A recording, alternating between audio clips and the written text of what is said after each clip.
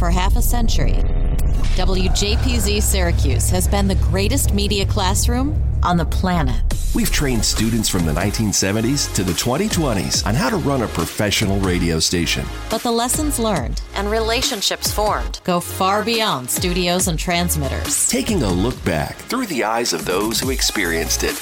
This is WJPZ at 50. Welcome to WJPZ at 50. I am John Jagay, thrilled to be joined today by a couple of absolute rock stars from the class of 2018. Another story of great friendship developed at the radio station, and there's so many things to list. We have Matt Gehring, who runs MTV's Instagram and is looked up to by the current students, as you may have heard in previous episodes. We have Sam Kandell, who is the banquet chairperson, the senior producer, editor, and YouTube manager for SNY. She is a former GM. He is a former PD of WJPZ. Welcome, both of you, to the show. Thank you. I mean, I feel like we've been looking forward to this day for a long time. Yeah, thanks for having us. So I start with everybody. I'll start at the same place with you. We'll start with you, Sam. How did you end up finding Syracuse and then WJPZ? Well, that's a fun story. I always sound like a jerk when I say this, but Syracuse is my backup school. Okay, what was your goal school? So my dad went to the University of North Carolina, Chapel Hill, and that was my dream school from the age of 4, I would say. Okay. And through a long series of events, I ended up getting waitlisted for the second semester of my freshman year.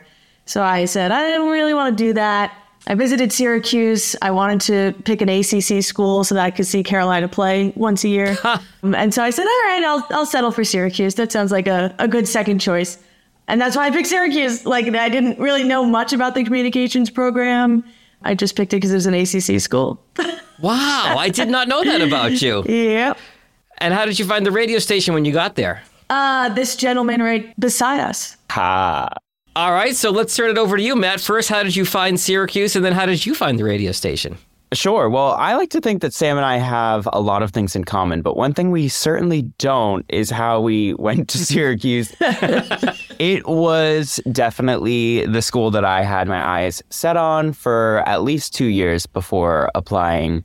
Applied early decision, knew I wanted to go to the Newhouse School, got in, thankfully, because I did not even really have a backup plan. And the summer before going to Syracuse, I just got really invested in the radio industry. I like to say that I was a bit of a Fifth Harmony super fan, a harmonizer, if you will. Yep. I was the kid that was calling 92.3 Now back in the day in New York City, 94.5 PST with Rashad. Mm-hmm. I really was that fan who was calling in and requesting songs as like a 16, 17-year-old. The older alumni are thrilled to hear you say that, by the way, Matt, because that's the truth of so many like 90s and 2000s alums. And to know that that spirit still lives on is encouraging. I mean, as a 16-year-old, I was like on the Media-Base website looking up which radio stations to call because they hadn't added Fifth Harmony's latest single. So I really was that level of radio nerd before even getting to Q's. Oh, God, you were probably somebody who was tweeting me in Detroit asking me, how come you haven't added work from home yet? I can almost guarantee that I was. I know that I was treating Rashad. But I, on Accepted Students Day, saw Z89 tabling, and I heard what the product sounded like, and immediately knew that the second I got to Q's, I was going to join. Sam happened to be 2 doors down on my freshman year floor. Yep. Knocked on her door, and the rest is history. I dragged her along to the general interest meeting, and we were a pair from that day forward. As I remember it, Matt, like he said, knocked on my door with his roommate and did the classic freshman, like, hi, I'm Matt. I live 2 doors down. We're going around knocking on doors, trying to meet people. And we became, like Matt said, fast friends. And I remember him saying to me, quote, I want to be the next Ryan Seacrest. Let's go join the radio station. That was the goal. That's how we ended up at Z. So thank you, Matt. What floor were you guys on freshman year? Boland 8. Excellent. So you trek all the way up to the station from Boland. What's the extent of your involvement and how do you end up rising through the ranks at the radio station? So we ended up going to the station. I originally went to join the sports department because I, like I said, ACC school, wanted to get into sports. And I walked up and it was just a big group of gentlemen who were a little intimidating and talking about a lot of statistics. And they told me that I had to write in order to get on air. And once I heard the word write, I was like, I'm out of here. And so I beelined it around and went and learned about the music side of the station, which is where Matt wanted to be. And I said, all right, I'll try this. You know, I was a really shy kid. So for me, signing up for radio and having to talk to people on air was slightly terrifying. No one believes when I say I'm shy now because I'm so outspoken. You're probably looking at the look on my face right now. When you said you're shy, I'm like, Sam, what? Really? Yeah, I was that kid that, you know, when I would get dropped off at kindergarten, would cry for an hour because my mom was gone. Yeah. Like, I definitely liked having a partner in things, which is why Matt convincing me to come to Z was really what I needed freshman year was someone that was outspoken and knew what they wanted to do. And so it was nice to find that person right away to get me going. And so we joined the music department and did training and signed up for the last shift that was left, which was 4 to 6 a.m. on Friday mornings. And Matt and I would trek from Bow 8 at 3:30 in the morning over to Watson to do our 4 to 6 a.m. shift. And we were rough in the beginning. Oh, rough is pretty generous. We were listening to our clips last night, and yeah, we used to script out word for word everything we were going to say for, you know, a whole 2-minute break. Every word scripted. And listening back, you can hear that. You can hear it was all scripted. Are you willing to share any of that audio with the audience? What? Yeah, I think we could do that. Oh, I have no shame. You're listening to your party station, Z89. I'm Matt Gehring. And I'm Samantha Kandell, and this is your early morning way to wake up. It's cold again today, 39 degrees. I mean, I was saying to Matt, listening to that and then listening to our final Z Morning Zoo together, it was just wild to hear how far we'd come, how much better we sounded, how much more conversational we were, and how comfortable we were behind microphones, where in the beginning, yeah, we were scripted and rigid and sounded like we were trying to be radio people with our radio voices. And so we came a long way. It is time to learn about one another. Sam, how you doing? On a scale of 1 to 10 this morning, I'm like a solid 3, but I promise you by the end, I'll be at a 4. Who were some of the folks that were there at the radio station that were leading the radio station when the two of you got there that you learned from, that were a couple of years ahead of you? So we trained actually under Allie Gold. Joey Costco is the PD. And I think we really have to credit Jeff Kirkjian because it was, I believe, our spring semester of our freshman year that Jeff was like, hey, I got some spots on Z Morning Zoo and you guys are a pair. So come just try it out. And we tried it out. And really from the first day, our lead host was JP. We were also with Kat Brady. And JP was just the perfect coach to really make us natural on air. Yeah. And when I first joined, like I said, through this whole journey, I was just along for the ride. And so I never planned to get this involved. I never planned to go on a Z Morning Zoo. I wanted to be a video editor. That was always my dream. That was always what I wanted to do. I loved storytelling. And so the radio station just kept sucking me in and sucking me in. And like Matt said, we shadowed a zoo, and Matt joined exec very early, right? You ran first semester? Oh, yeah. I was the acclaimed position of research director. Well, you say that a little facetiously, Matt, but there are so many PDs and GMs that were research director because they just wanted to get involved. And is it the most glamorous job? No, but you get involved with that kind of gets your foot in the door with exec and work your way up. So you are following in a lot of great footsteps in that role.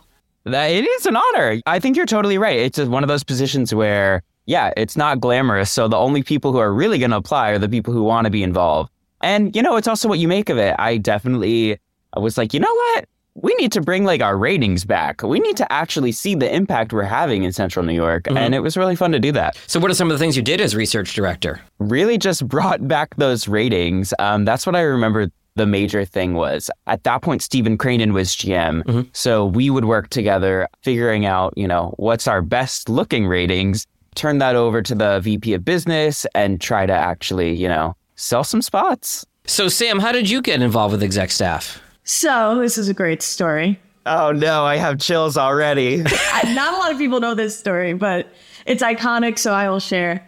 Again, no interest in being part of exec staff. I had landed a job at the Orange Television Network as their on-staff editor, and I got some cash money to do that. So I was focused on that.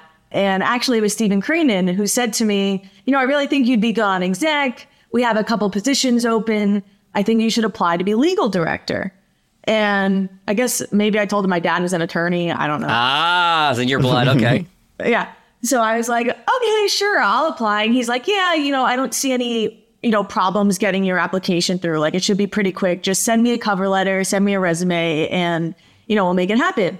And he didn't tell me how the process works of the WJPZ election, where they meet as an exec staff and read your cover letter aloud to the group, discuss whether or not you seem qualified for the job, and then vote. And so I wrote a BS cover letter that said, I am the law, like... I eat, breathe, sleep the law. Yeah, the law is my bitch. I totally made up this fake cover letter because he told me, you'll be a shoo-in, no problem. And I'll let Matt take the story from there because he was in the room when said cover letter was spoken since he was already on the executive staff. It was not taken as a joke. Well, It was taken as Sam thinks this is a joke. And of course, legal director is an important position.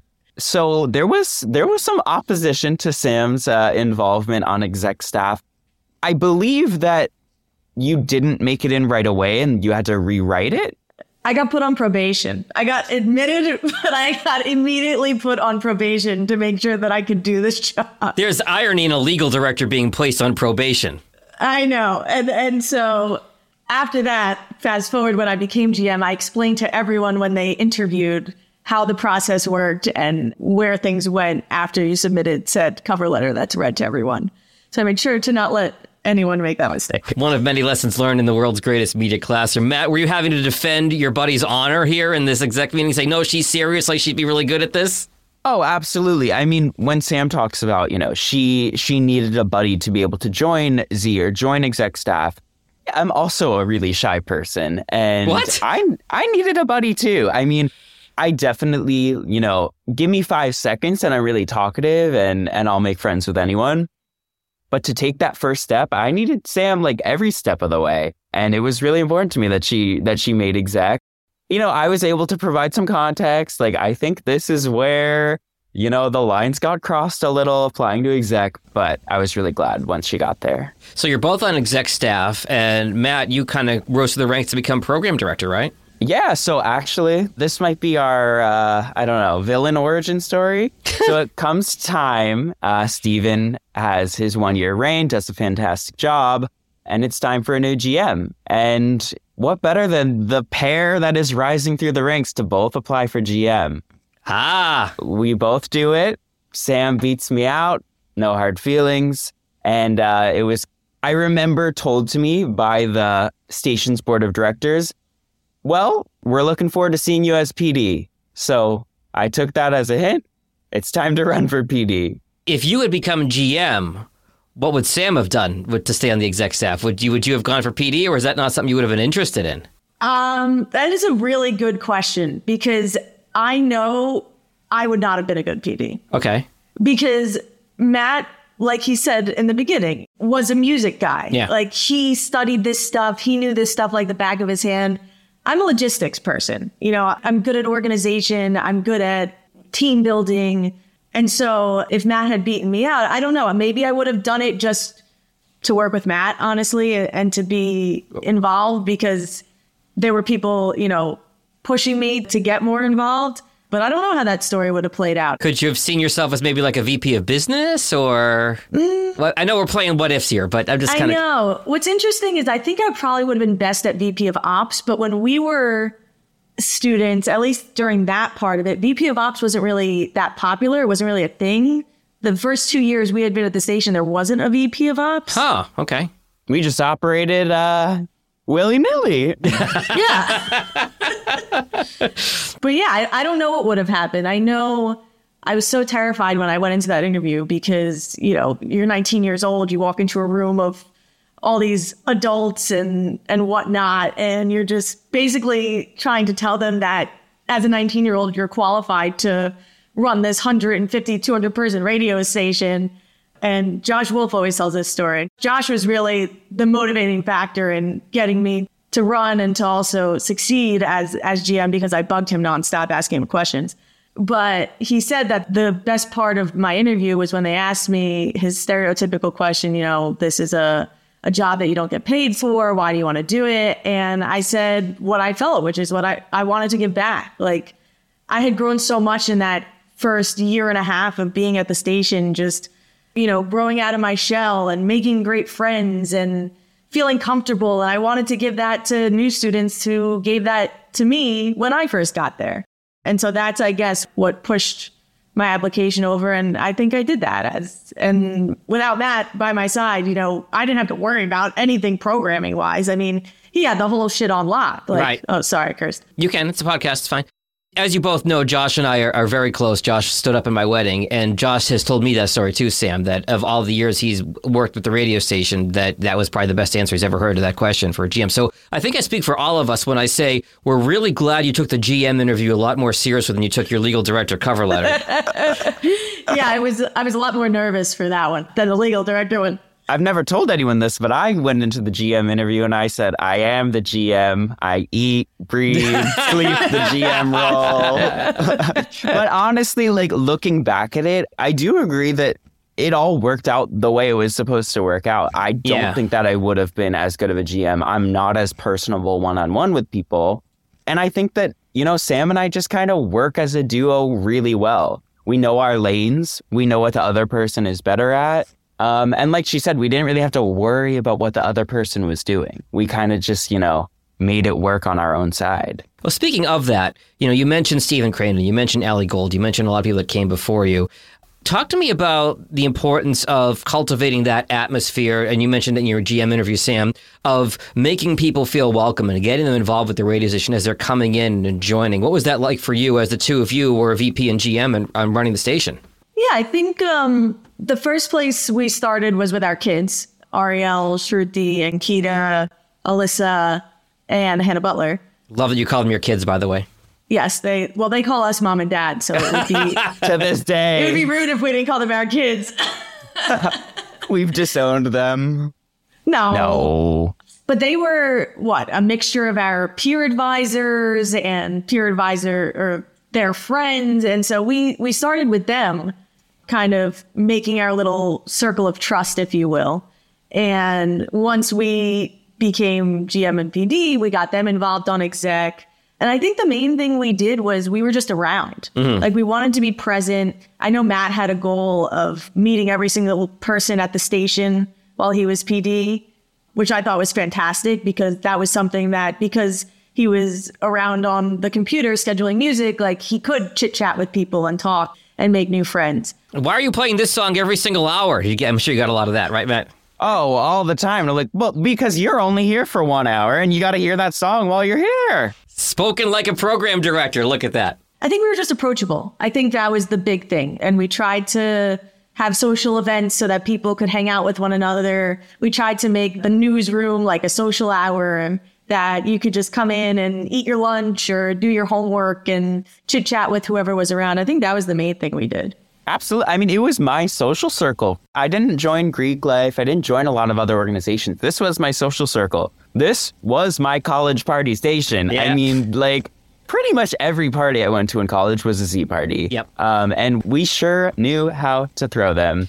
But I also look at something Sam did right from the beginning, when it was us in charge and we were having to recruit a new class of students. The station was not that big at the time. Mm-hmm. I think largely because of the studio renovations that had happened in the years beforehand. So if you guys were 2018, you came in 2014, the renovation had happened in 2012, the staff was still getting rebuilt at that point. Exactly. I mean, I think that it was really hard to recruit people when there was not a great physical station. So now that there was, we were kind of in our rebuilding phase. But also at the same time, I think we were coming up in Cuse at a time where not as many people really wanted to do radio for a living. Mm-hmm. We had to approach it more as, yes, we're going to be a professional station, but we're also going to be a hobby for people that might not want to do this because of the skills you're going to gain, like Sam's talked about. So Sam approached it and went straight out to pretty much every single college at Syracuse. She was like, all right, Whitman business students, we need business people, but you could also be on air. iSchool, folk school, every school she reached out to, and she somehow got on a listserv for all of them. And when we had our general interest meeting, I just remember the room being packed. And I remember feeling panic in that moment of like, not everyone's going to make it on air. We have too many people, but it was a good problem to have. Absolutely. Absolutely.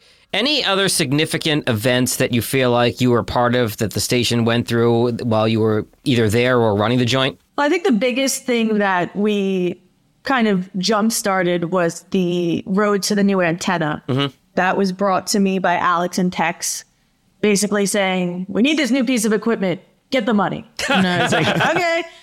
I made the budget that year, and funny enough, I shattered my laptop screen about a day and a half before the budget was due because I was so excited to leave a class that I slammed my computer shut, and the zipper of my case was in between the two screens, and I opened up my computer, and the whole thing was beautiful colors. And so the next day, I skipped class and sat in my GM office for the entire day finishing the budget.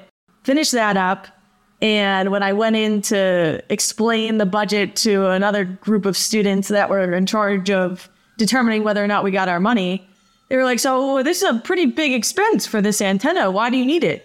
And I just remember spitting off a bunch of stuff that I remember Alex and Tex telling me of why we needed it. Like, oh, it's been a long time, and something about the reach, and yada, yada, blah, blah, blah.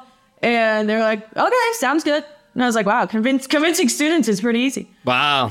And we got approved for it. I mean, that's a story of Sam's tenure, is somehow getting money and being able to purchase things that we could not in the past. Well, yeah, because it's all about relationships, right? Like, I cultivated a very good relationship with our representative from the university who controlled our budget, and did so much as to like bring her a Christmas gift, like do things like that just to show, we're appreciative of the work that you're doing for us. And in turn, she let us buy stuff that wasn't in the budget. So she let us buy an iPad, and she let us buy all this promotion material, and, let us spend money that we weren't supposed to spend on certain things on the things that we wanted. And so that's kind of how I got that going. Well, for what Syracuse is charging for tuition these days, let's take some of that money and spend it on JPZ. Absolutely. Oh, yeah. Exactly. Redistribute it all. The iPad was so funny because Cranen tried to budget for an iPad the year before, and they said no. And then I used his budget, funny enough, because once you submitted it, they just pretty much gave you a lump sum of money that you could use for whatever you wanted. So I went in a couple weeks after I started, and I said, hey, I think I want to buy an iPad. It'd be good for social media for the station. I was going to ask what you use the iPad for. Okay. Yeah. And she was like, okay, sure. And I was like, really? Cranen complained for a couple months that he couldn't get an iPad. And I just walked in here and got an iPad. So I think we also used that iPad to launch texting, right? It sounds right. 5 years goes by and you forget everything. You guys are so old. It's WJPZ. At 50. Hey, it's Jag. You're probably listening to this episode of the podcast because you know the person I'm interviewing. But one of the true joys of this project has been learning the stories of everyone in the WJPZ family. When you're done with this podcast, I'd encourage you to check out an episode with someone you don't know. You never know what you might have in common with your other WJPZ relatives. Looking back at half a century of broadcast excellence. This is WJPZ at 50. So Sam mentioned building relationships with folks. That's obviously a lesson that we all learned working at JPZ, whether you graduated in, 78, 18, or, 2002 in my case. What other lessons do you feel like the two of you learned from your time at JPZ that have served you well in your careers before we get into what you've been doing since? It's going to relate to my current job, which is probably a good thing. It was all about the music industry. I mean, I've always, like I mentioned, been a pop music boy. But really understanding how everything worked on a professional level was really key for me. And figuring out how to tap into these fandoms. The fandoms that I was a part of in 2012, 2013, I was now at Z figuring out, you know what, we're on the iHeartRadio app. We're not just a Central New York radio station. I can get a harmonizer in New Jersey to listen to the station. So something that I did during the summer was create a countdown show on weeknights, the top 8 at 9. You know, it had to be done, Z89. I mean, there weren't a lot of people on the station over the summer. So I was logging into the Twitter account on my own and saying like, hey, Fifth Harmony fans, want to get this song to the top of the chart on the top 8 at 9? Vote in our poll. So I was really like modeling everything I was doing after the stations that I was listening to as a kid and bringing that to Z. And it's something that I've definitely kept going in my career now, is tapping into fandoms and then giving them what they want in return. Like, it's one thing to ask them to vote, but then if they don't make the countdown and you're making them listen to the whole thing, they're not going to be very happy. So it's a two-way street. And I feel like that's something I definitely learned experimenting, really, as PD. So you learned how to rig elections? Oh, it's all rigged. It's all rigged. I don't say that as an employee. I say that as a person. Yeah, I mean, that's like, you know, we did the top 8 at 9. It was based on phone calls, and you were basing it off of Twitter, right? Yeah. That is interesting in how you can leverage that. I think I had One Direction tickets to give away when I was on Channel 955 here in Detroit in 2011. I had front row seats. I said, okay, well, I'll give them away once you guys get hashtag Jag Show trending in the U.S. And they probably did it. Somebody called and said, you're trending worldwide. Oh, okay. I guess it's time to give away those tickets. So if you look at my Twitter followers, thank you, Directioners, because that was, the year before. The most powerful of them all. Do you say that as the manager of MTV's Instagram? The Directioners are still most powerful? Who's most powerful now? Oh, it's the BTS army. I mean, it doesn't even come close at this point. But at that point, Directioners really set the bar. Let's segue there, Matt. Tell me about your career since, and you went viral on social for getting into a bit of an argument with somebody back in the day, if you're comfortable telling that story. Oh, yeah, of course. I always have really loved the internet, loved memes, loved seeing what goes viral and what doesn't. And I guess I've always had a little bit of a knack for it. In 2016, when there was, I don't know if you remember, there was like a heated presidential election going on. You don't say. In 2016? Yeah, I mean, it's kind of just continued ever since, if you ask me. But there was this woman, some people may remember her. If you're lucky, maybe you don't. Her name is Tomi Lahren, and she was on Glenn Beck's network, The Blaze, back then. Mm-hmm. Just going viral on a daily basis for ranting about Beyonce and just like pretty much any celebrity she had a problem with from a political lens. And so for Halloween that year, at none other than the Halloween party that I was hosting. Yes. I dressed up as Tomi Lahren, did my first and worst drag look of them all. And some people in the room knew who I was. I know Sam did not. Oh, I remember when he walked up to me and he was like, do you like my costume? Do you know who I am? And I have no idea who the F you are. But enough. A cool costume. Enough people did. It got like 60,000 retweets or something and really was my first little taste of viral fame. Mm-hmm. And a lot of people say you never know what's going to go viral. And that's true. Yeah. But in that moment, I had a feeling. And you had a little bit of a back and forth, didn't you? That's true. Ooh. Right in the feels. Yeah, I had kind of had a little bit of a tiff before that happened. I was just responding to all of her tweets and I was saying, the scariest thing of all is if I dressed up as you for Halloween.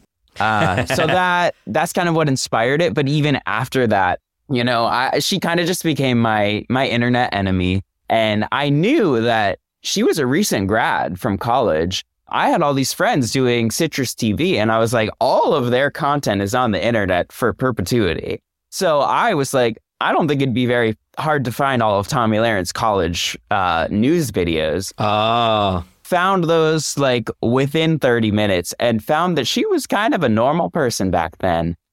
So had to publicize that. Somehow those clips wound up being on The View. It was just a whole thing where she had to issue a statement and be like, sometimes our opinions change. But it had been 2 years. She just sold out. She sold out. But thankfully, I don't have to see her that much these days. Well, and you've parlayed your knack for social media into a career. Tell me about your career path since Syracuse. Sure. So, all of my love for music and fandom, it really wound up coming through in a career. So as I was graduating, I had been in touch with the social media director for TRL. MTV had rebooted TRL. It was, not the most exciting show, maybe not the best reboot, but they needed a social team. And there was a position open as I was graduating, and it was just kind of perfect timing, knowing the right person, being in the right place at the right time. So I joined MTV under the guise of the TRL reboot. I was writing on their website, not something I had a lot of experience doing, but kind of just made it work. I wound up taking over the TRL Instagram, really found my footing doing a professional Instagram account. And when the TRL reboot kind of went away, they just invited my team to join the main MTV social media team. And at the end of 2019, they handed me the keys to the MTV Instagram. And I've been doing it ever since and really having the best time engaging with fandoms, engaging with the types of people that I was in 2013. So two-part question for you, Matt. One, what is it about Instagram in particular you like as opposed to other social platforms? And two, what is one thing you wish you could tell people that they don't understand about Instagram or social in general? Such good questions. I mean, I will always say, as Matt, Twitter will always be my number one. Okay. Even if it's going through a rough patch these days. But Instagram is really where I think a brand has to be these days.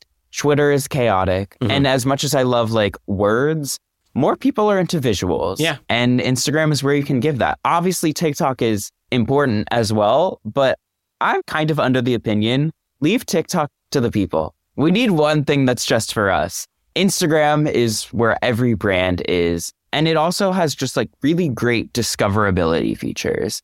I, a few weeks ago, posted a picture of 4 BTS members with Harry Styles. In the first day, it gets 400,000 likes.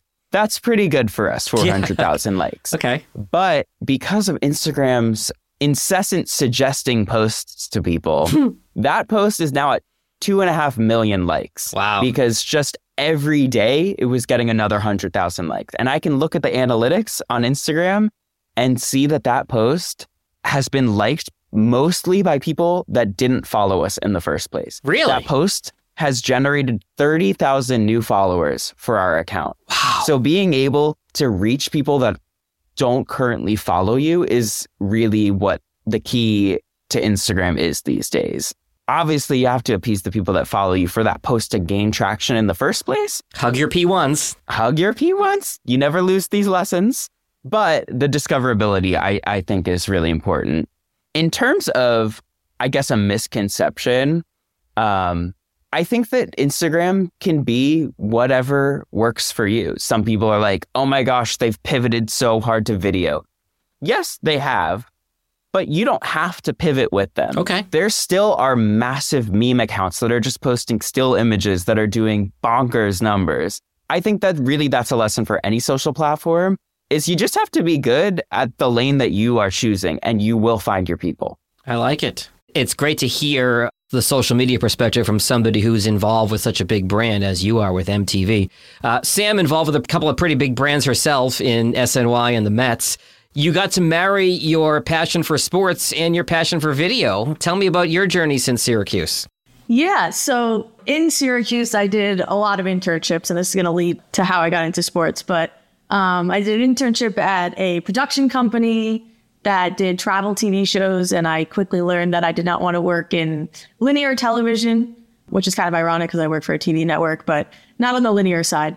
And then I interned for Elvis Duran in the Morning Show, and that's where I kind of got my first taste of professional digital experience. Mm-hmm. And I loved that, but always had a passion for sports. And so when Matt and I did our semester in LA, living and sleeping 2 feet apart from each other in twin beds. Just have to throw that out there. If you guys weren't close friends at that point, I mean, sharing a tiny apartment in LA will do it. And then we lived together after college, and it was like, oh my God, we get our own bedrooms now? This is the life.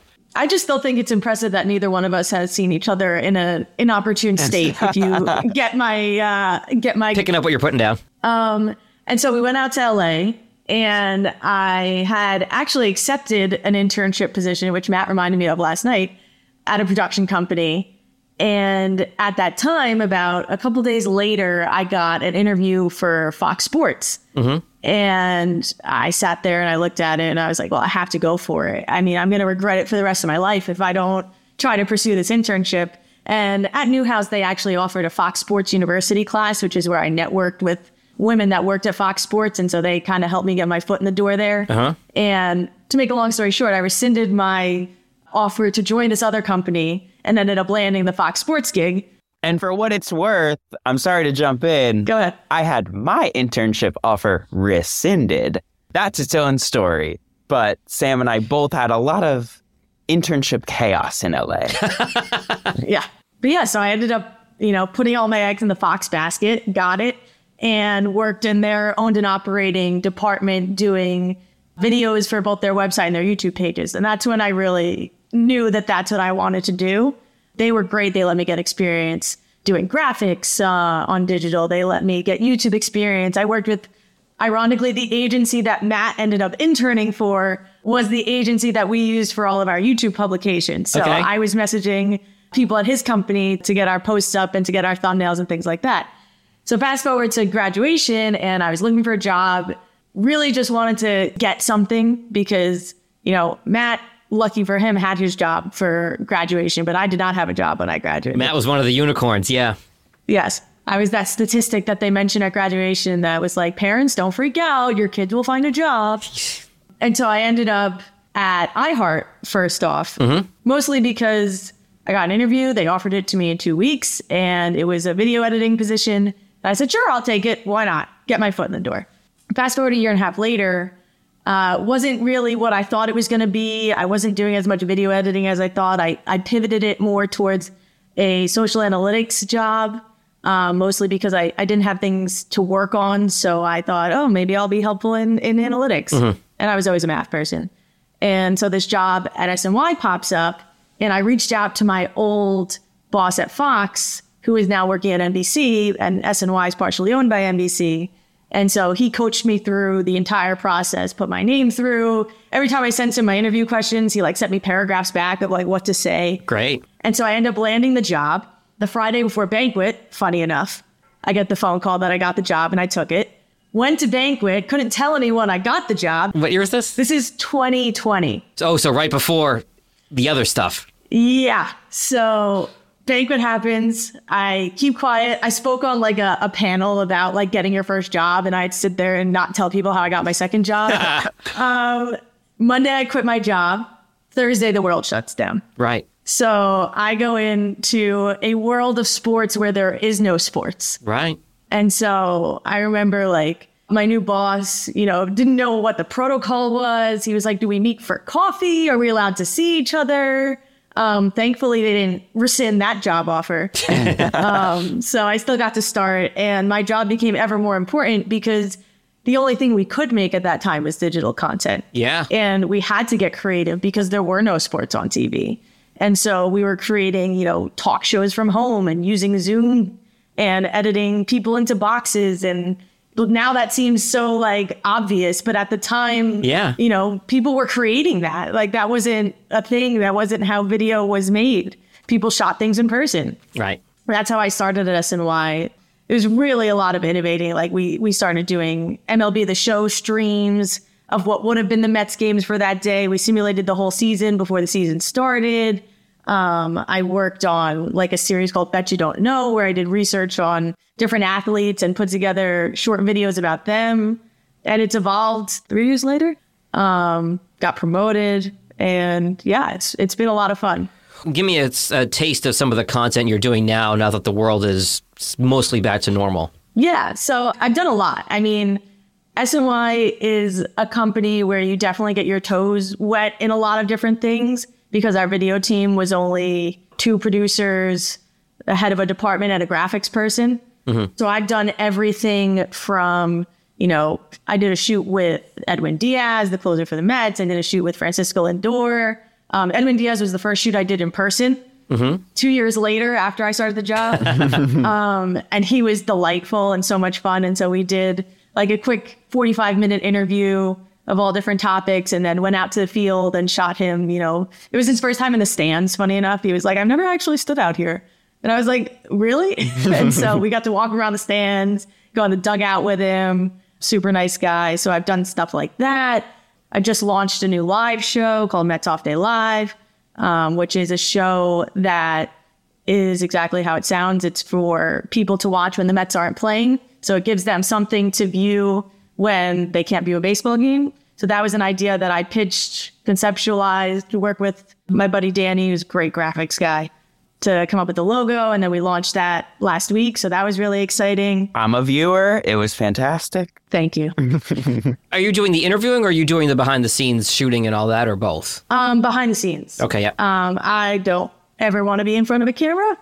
I've been asked a handful of times. I was on one show. I had to ask a fan question. Okay. And it took me like 5 takes and I was super awkward and uncomfortable. And the comments actually on the YouTube video were like, this is so obviously scripted. And I was like, yeah, because I'm bad at it. So I'm much more better at doing rundowns and editing and producing and getting the most out of talent, which is what I learned at JPZ, right? Like when I was GM, we had an exec staff of X amount of people and my job was to get the most out of them. Yeah. And so what I ended up doing there was having one-on-one meetings with them every month and asking them, you know, what do you want to get out of this? What are you interested in? And then letting them pursue that or giving them the resources to pursue that. And that's what I do at work, you know, is work with talent and say, you know, what kind of content do you want to make? What are your strengths? And how can we put those in front of people so that we make good content?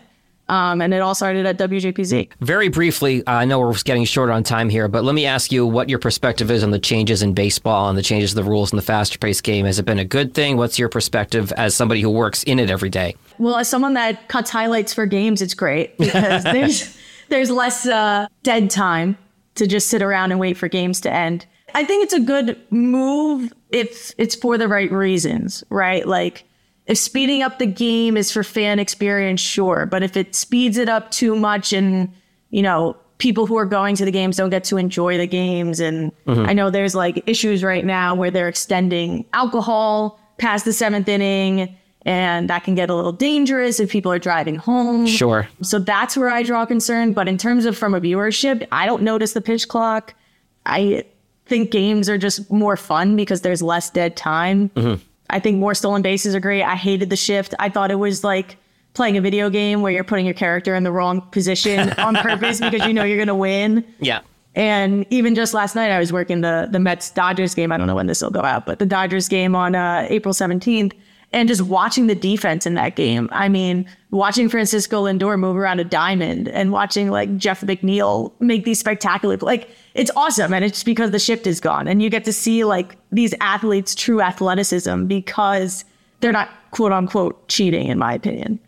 So I'm a fan of it. Fair enough. Sam, I also want to ask you, you are our banquet chairwoman, and you did a fantastic job in helping me get what I needed to do the videos for the Hall of Fame stuff this year. Tell me how your first year was in that role and how everything went from your perspective. Yeah, so that's funny too, because that transition was supposed to happen kind of after the 2020 banquet. And of course, we know what happened after that. Right. So Eileen was a trooper and stayed on for an extra 2 years when she didn't have to. Shepherded us through the virtual banquet through 2021. And then, 2023 was my first year doing it alone. Well, not alone, with the committee. Yeah. But it was a lot of fun. You know, like I said, I'm a logistics person. I am the daughter of an event planner. So both of my parents obviously have gotten me both a legal director job and an event planner job.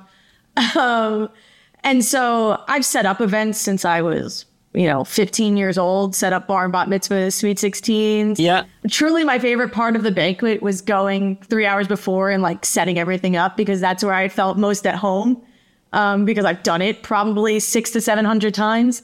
So it was a lot of fun. It's just a lot of emails. I mean, it's a lot of emails and just keeping your ducks in a row and knowing that if you do enough prep work, the weekend itself will just cruise control. And that's what I did. And thankfully, you know, I had Ariel to help me, and Kyle Leff was a huge help, and Matt kept me sane.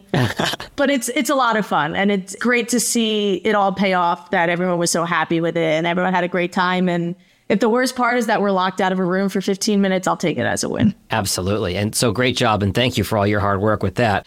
I know you two, in great show prep tradition, mentioned earlier that you talked last night before coming on today. Any funny stories from your time that you feel comfortable sharing? Matt's already looking down at his desk. Of anything you're comfortable sharing? You guys have been really good friends for a long time. Anything from your time at the station, your time at Syracuse, that you feel comfortable sharing as a funny story? I think we have to go the wedding, right? Yeah, definitely the wedding. You know, we pulled a lot of antics on there. A lot of times there was, we got into like a multi-zoo episode debate about whether DiGiorno really is delivery. You can ask us about that later. But the most iconic thing, if you could say that about yourself, is we got married on air. Like we really did get married on air. It was for Valentine's Day 2018. I think we got this idea like a week in advance. Oh, wow. We got the idea because Ethan Charlotte became an ordained minister. Oh, my God. I forget why. Maybe he was like an officiant for a wedding or something or other. And that's what sparked the idea in one of us of like, why don't we get married on Valentine's Day? Our zoo's on a Wednesday and Valentine's Day is on a Wednesday. So why don't we do it? And everyone was already calling us mom and dad. Like it was time to seal the deal. And in true, digital radio station fashion, we live streamed the whole thing on, I believe, Facebook. Yes. And somehow made it work where we were, live streaming on Facebook and then cutting all the clips and getting them on air in record time. Oh, wow. It was really fun. We had vows. Our vows were the same Fifth Harmony lyrics about... Baby, you're worth it. Give it to me, I'm worth it. Baby, I'm worth it. I'm worth it. Gimme, I'm worth it. Oh, Matt. A wise pop group once said, give it to me, I'm worth it. So, Matt, we did not look at these ahead of time. It's true love. Give it to me, I'm worth it. Baby, I'm worth it. There was no coordination in advance, but we said the same thing. So it was really fun. We did annul the marriage very quickly. Yeah. Okay, so so you're not technically divorcees because you had it annulled. You didn't have to get a divorce. Exactly. That was the only way Sam's family was going to be okay with it. My mom's still so mad about the wedding. She's like, I can't believe you did that.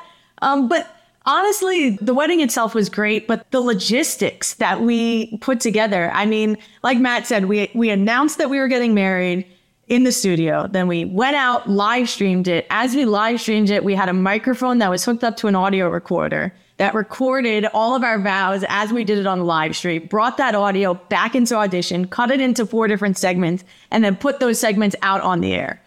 And so we planned this entire thing. Where was the wedding? In the newsroom. Oh, okay. And we wore Z89 shirts. I cut an extra large shirt like into a dress. Oh, my God. And we had ring pop rings.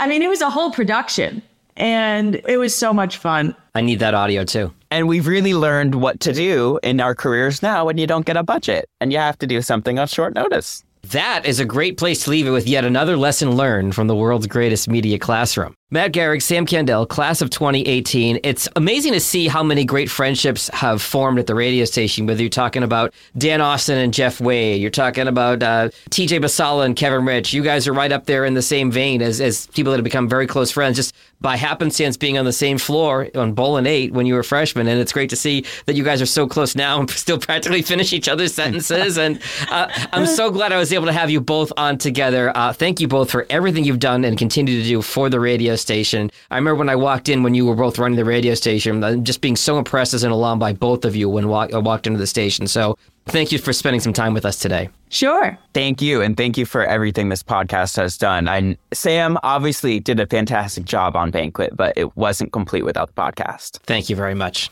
Yes, thank you, Jag. Without you, our numbers would not be nearly as high as they were. So take that plaque and take a pat on the back.